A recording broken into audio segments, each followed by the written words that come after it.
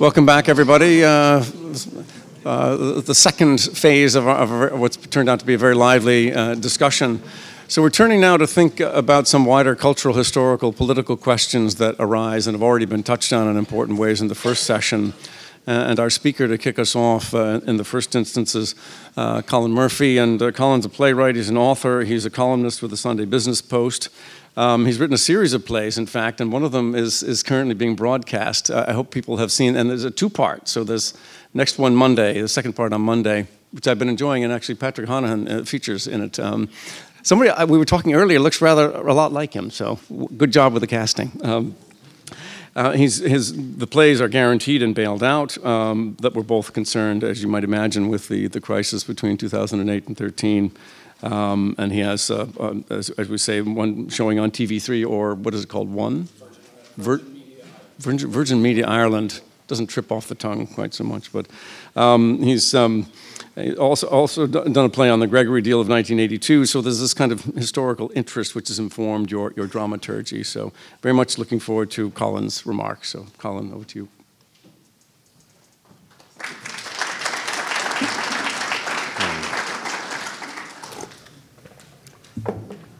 Thanks.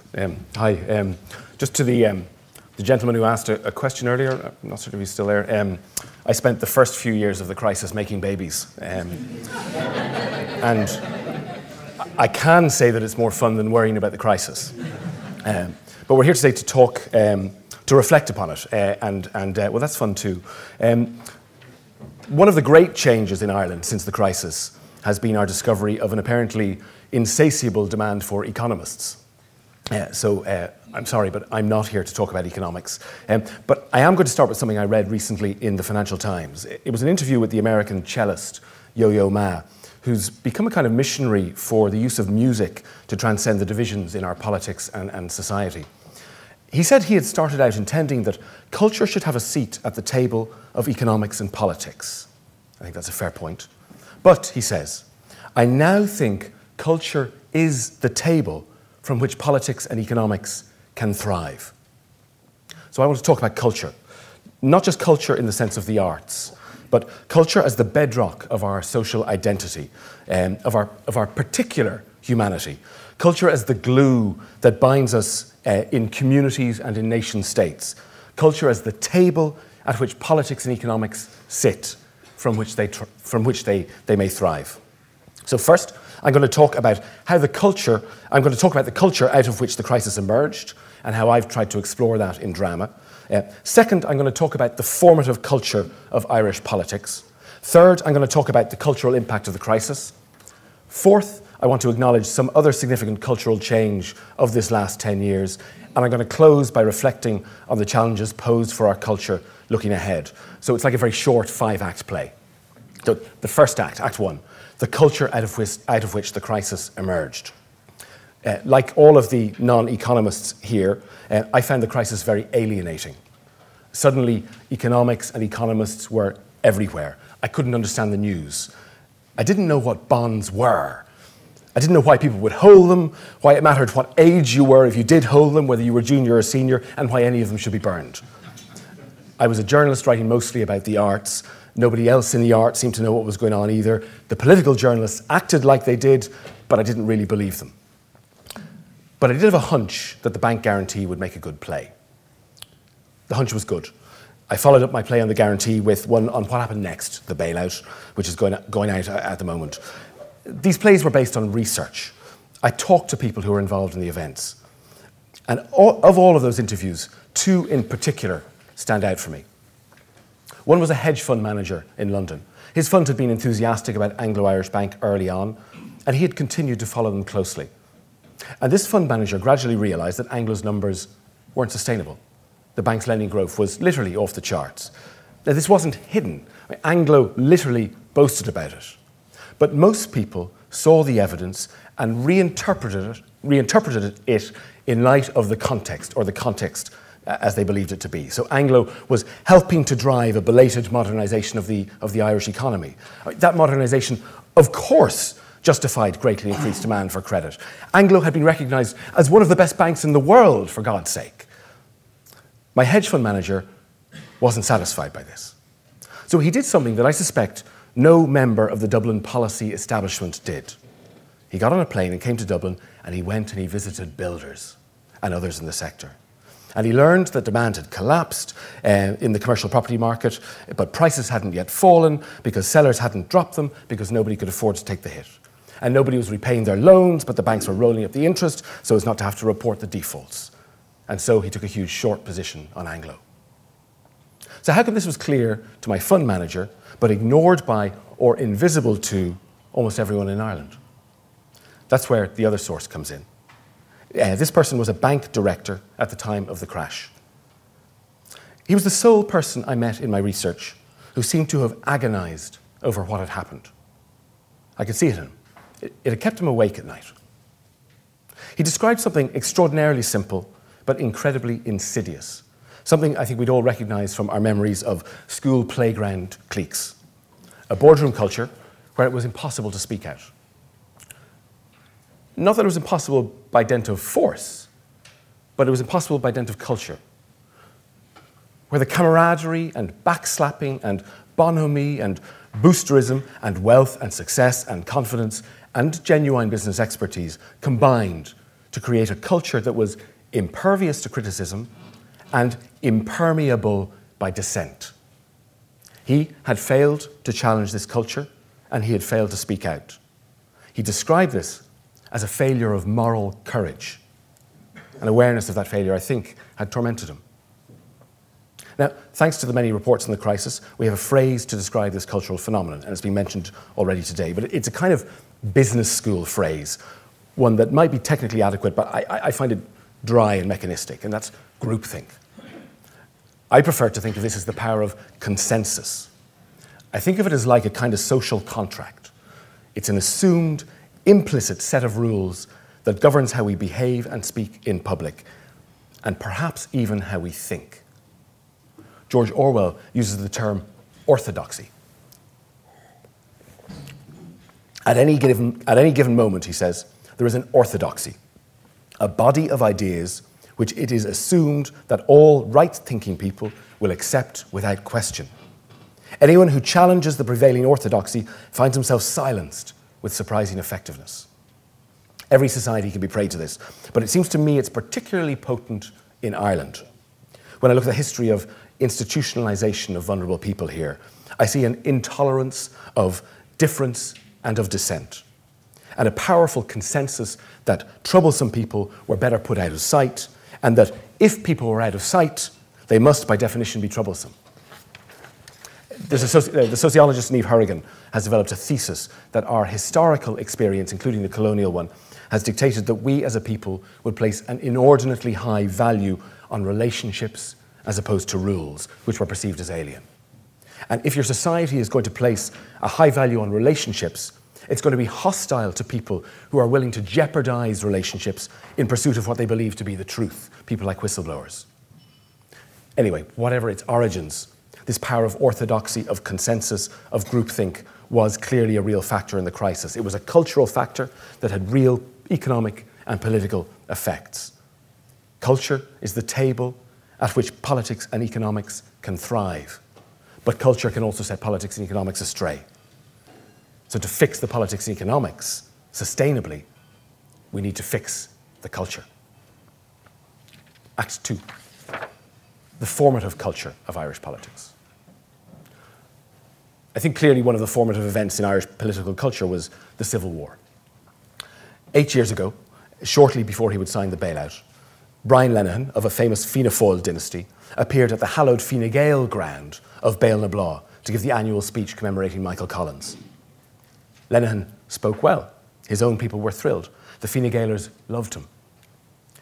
That moment, I think, marked the symbolic prelude to the substantive act that would mark the collapse of all meaningful distinction between Fine Gael and Fianna Fáil. The bailout. For what was the bailout but a repeat of the treaty? An acceptance by the political establishment of an international agreement that entailed both a humiliating compromise of sovereignty and the pragmatic basis for national recovery.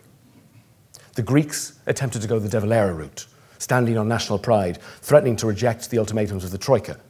Brian Cowen and Brian Lenihan, the men standing in Dev's shoes, instead took the path of Griffith and Collins. Now, it's common in Irish punditry, particularly on the left, to lament the long tail of the Civil War in Irish politics and the consequent lack of a clear left-right ideological divide. But practical politics is more about tribe than ideology. It's more about character than policy. This explains the potency of the culture wars in America and the success of Trump and the Tea Party and of Brexit in Britain. The notion of the culture war is that people will divide or can be divided on totemic cultural issues, irrespective of or even against their economic interests. It's not the economy, stupid, it's the culture. America has guns, religion, abortion, multiculturalism. Britain now has Brexit. We had the treaty. The main task of politics is to reconcile conflict in society. It's fairly clear how that happens with economics. Numbers can be split, compromises can be calculated. If the government is made up of 2 parts Fine Gael to 1 part Labour, the budgetary correction can be made up of 2 parts spending cuts to 1 part tax hikes. Cultural conflict is messier. It threatens to be more zero-sum. You're either pro-gun rights or an enemy of freedom. You're either for gay marriage or a homophobe. Traditionally, political parties have sought to marshal these conflicts for their own ends and have served to absorb them and redirect them towards the democratic arena. So the Tories contained British hostility to the EU and to immigrants, while Labour contained the hard left. The Republicans contained the libertarian and evangelical strands in American politics. And Fianna Fáil, likewise, redirected the violent hostility to the treaty back into electoral politics, and for decades after, it absorbed the radical energies from which that split sprang. But what we're seeing now across much of the West, as Peter Mayer has documented, is the decline of those traditional political parties. And with that, the loss of their ability to contain and focus conflict within the political realm. Democratic politics requires a bedrock of agreement about the rules of the game, about what's at stake, about how you win, about how the loser is treated. Traditionally, the political parties have promoted this agreement and contained dissent. When they break down, where does that dissent go? The fear is that it will be targeted at the system itself. So in Ireland, we have a formative cultural conflict that is no longer represented by the 2 main parties. Where does that energy go? It will seek expression elsewhere. Now, I don't mean that there are hordes of anti-treatyites armed with Mauser rifles out there hunting for a cause. But the radical political instincts, the character, the culture that informed opposition to the treaty no longer has a natural political home. And that leads me to Act 3, the cultural impact of the crisis. In the election of 2011, Fianna Fáil dropped 25 percentage points in support. Fine Gael rose by 9 points, and Labour rose by 9 points. So most of the voters that abandoned Fianna Fáil went to those 2 parties and divided evenly between them. What were those voters looking for? Well, what had Fine Gael and Labour promised? For 3 years, Fine Gael had flirted with the idea of burning bondholders. Leo Varadkar gave this approach a catchphrase with his "not another cent." Labour promised transformative change, Labour's way or Frankfurt's way, free fees for students. Once they joined in government, they declared this a democratic revolution. Many of those who put Fine Gael and Labour into power were voting in expectation of a radical turn in policy. And what do they get? More of the same. Now, I'm not here to criticise that more of the same. Others are more competent to do that. And in any case, I think it was broadly the right strategy. It worked, or at least it didn't fail. We caught an uplift from across the seas, and though problems persist and many were hurt, the country is in an unimaginably better place today than we feared 5 years ago. Fine Gael and Labour are still bemused that they got no credit for this economic success. But what they got was full credit for their inauthenticity. It's not the economy, stupid. It's culture. Those voters who had come in expectation of radicalism deserted them. In October and November 2010, as Ireland entered its bailout programme, the public relations firm Edelman conducted the research for its annual Trust Barometer, which would be published the following January. Edelman surveys trust in 23 wealthy countries annually under 4 headings: government, business, NGOs and the media, and then it aggregates that to give its global index. So in that January 2011 barometer, Ireland had the lowest levels of both global trust and trust in government of the 23 countries. Trust in government was just 20%. They also did a special survey of the trust levels in banks, and Ireland's banks had a trust rating of 6%, which was also the lowest in the world. Trust in government here has recovered somewhat since. In this year's barometer, it reached 35%, which is a similar level to the US and the UK. In the meantime, trust in the Irish media has tanked. In last year's barometer, we were second lowest to Turkey. Ireland has been close to the bottom of the global index every year since 2011. This year, we're fourth from bottom. And in addition, a trust gap has opened up. What Edelman calls the informed public, college-educated and higher earning, is more trusting than the mass population by 10 percentage points. On both scales, we're towards the bottom. That trust gap also exists, but it's worse in the US and the UK, where it's 20 points. So not merely do we have a crisis of trust in our institutions, but that crisis has been exacerbated by a divergence between the trust levels of those on the inside and those on the outside. Take 5 big issues of the crisis: the bailout, the treatment of bondholders, NAMA, the EU, water charges. Walk into any pub tonight and try and find somebody who will give you anything more than tepid support, or even that, for any of those issues.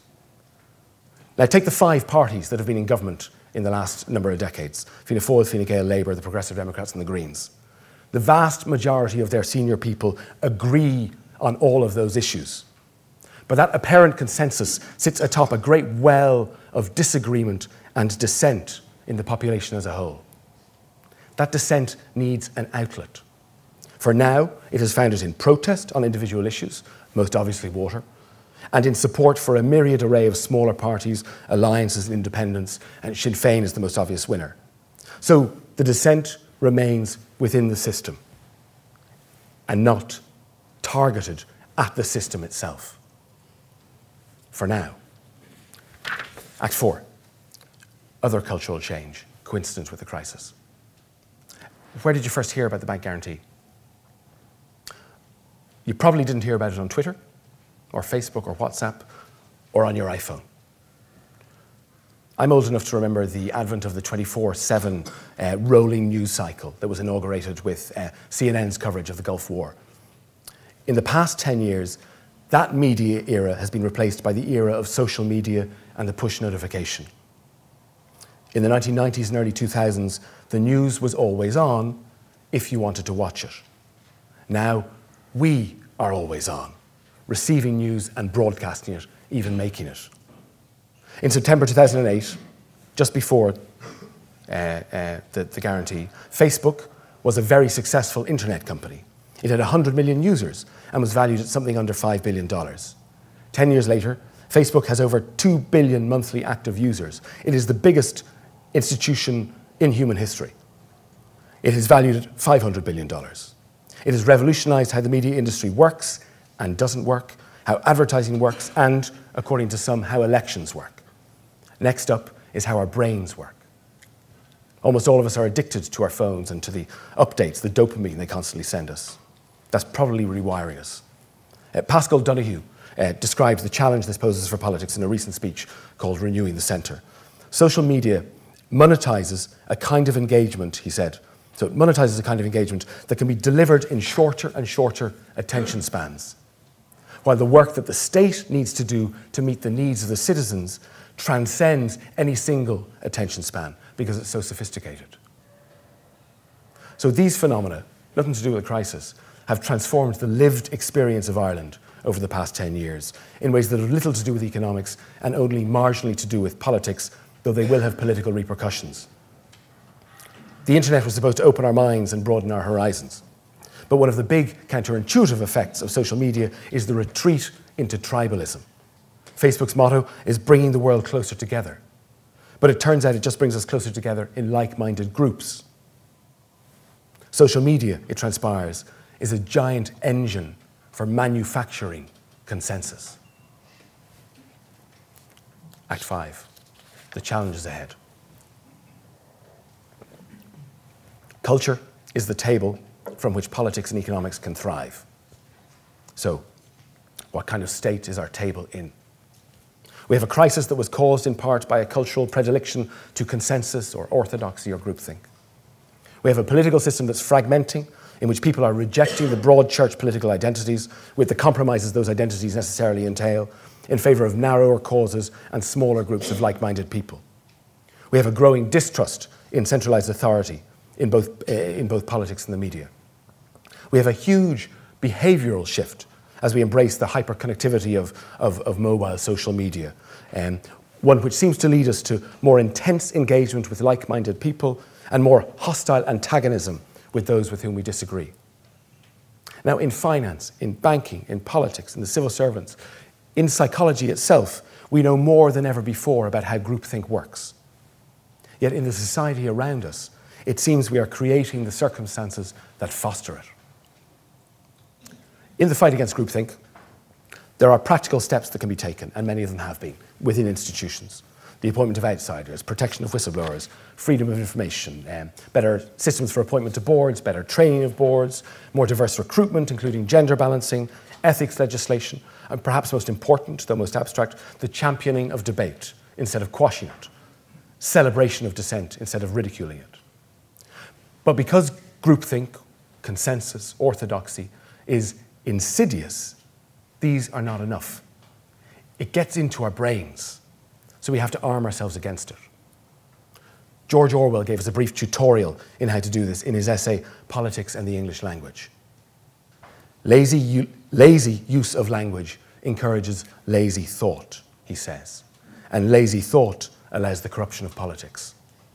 To think clearly, he says, is a necessary first step towards political regeneration. We're in an era when we hear a lot of talk about fascism. The word fascism, wrote Orwell, has now no meaning except insofar as it signifies something not desirable. He wrote that in 1946. So, to close, here is a list of words that similarly should set off alarm bells. Each of them can be used with precision, but more often you'll hear them used reflexively. They are intended to provoke an expected reaction in the listener without going to the trouble of making an argument. They are each tiny engines of groupthink. When you hear them, ask yourself, does the speaker know precisely what they intend? Do they want the listener to know? Is there a discrepancy between what the speaker means and the listener understands? Is what the speaker is referring to an objective fact or an opinion? Are they making an argument, or do they think they've already won the argument, or do they think that what they're saying is inarguable? Think of these as trigger words for your groupthink antennae. Populist, neoliberal, hard left, alt-right, progressive, sovereignty, vulture fund, Russian interference, deep state, safe space, snowflake, political correctness, dog whistle, high tax economy, pay restoration, squeezed middle, fake news, backstop. Thank you very much.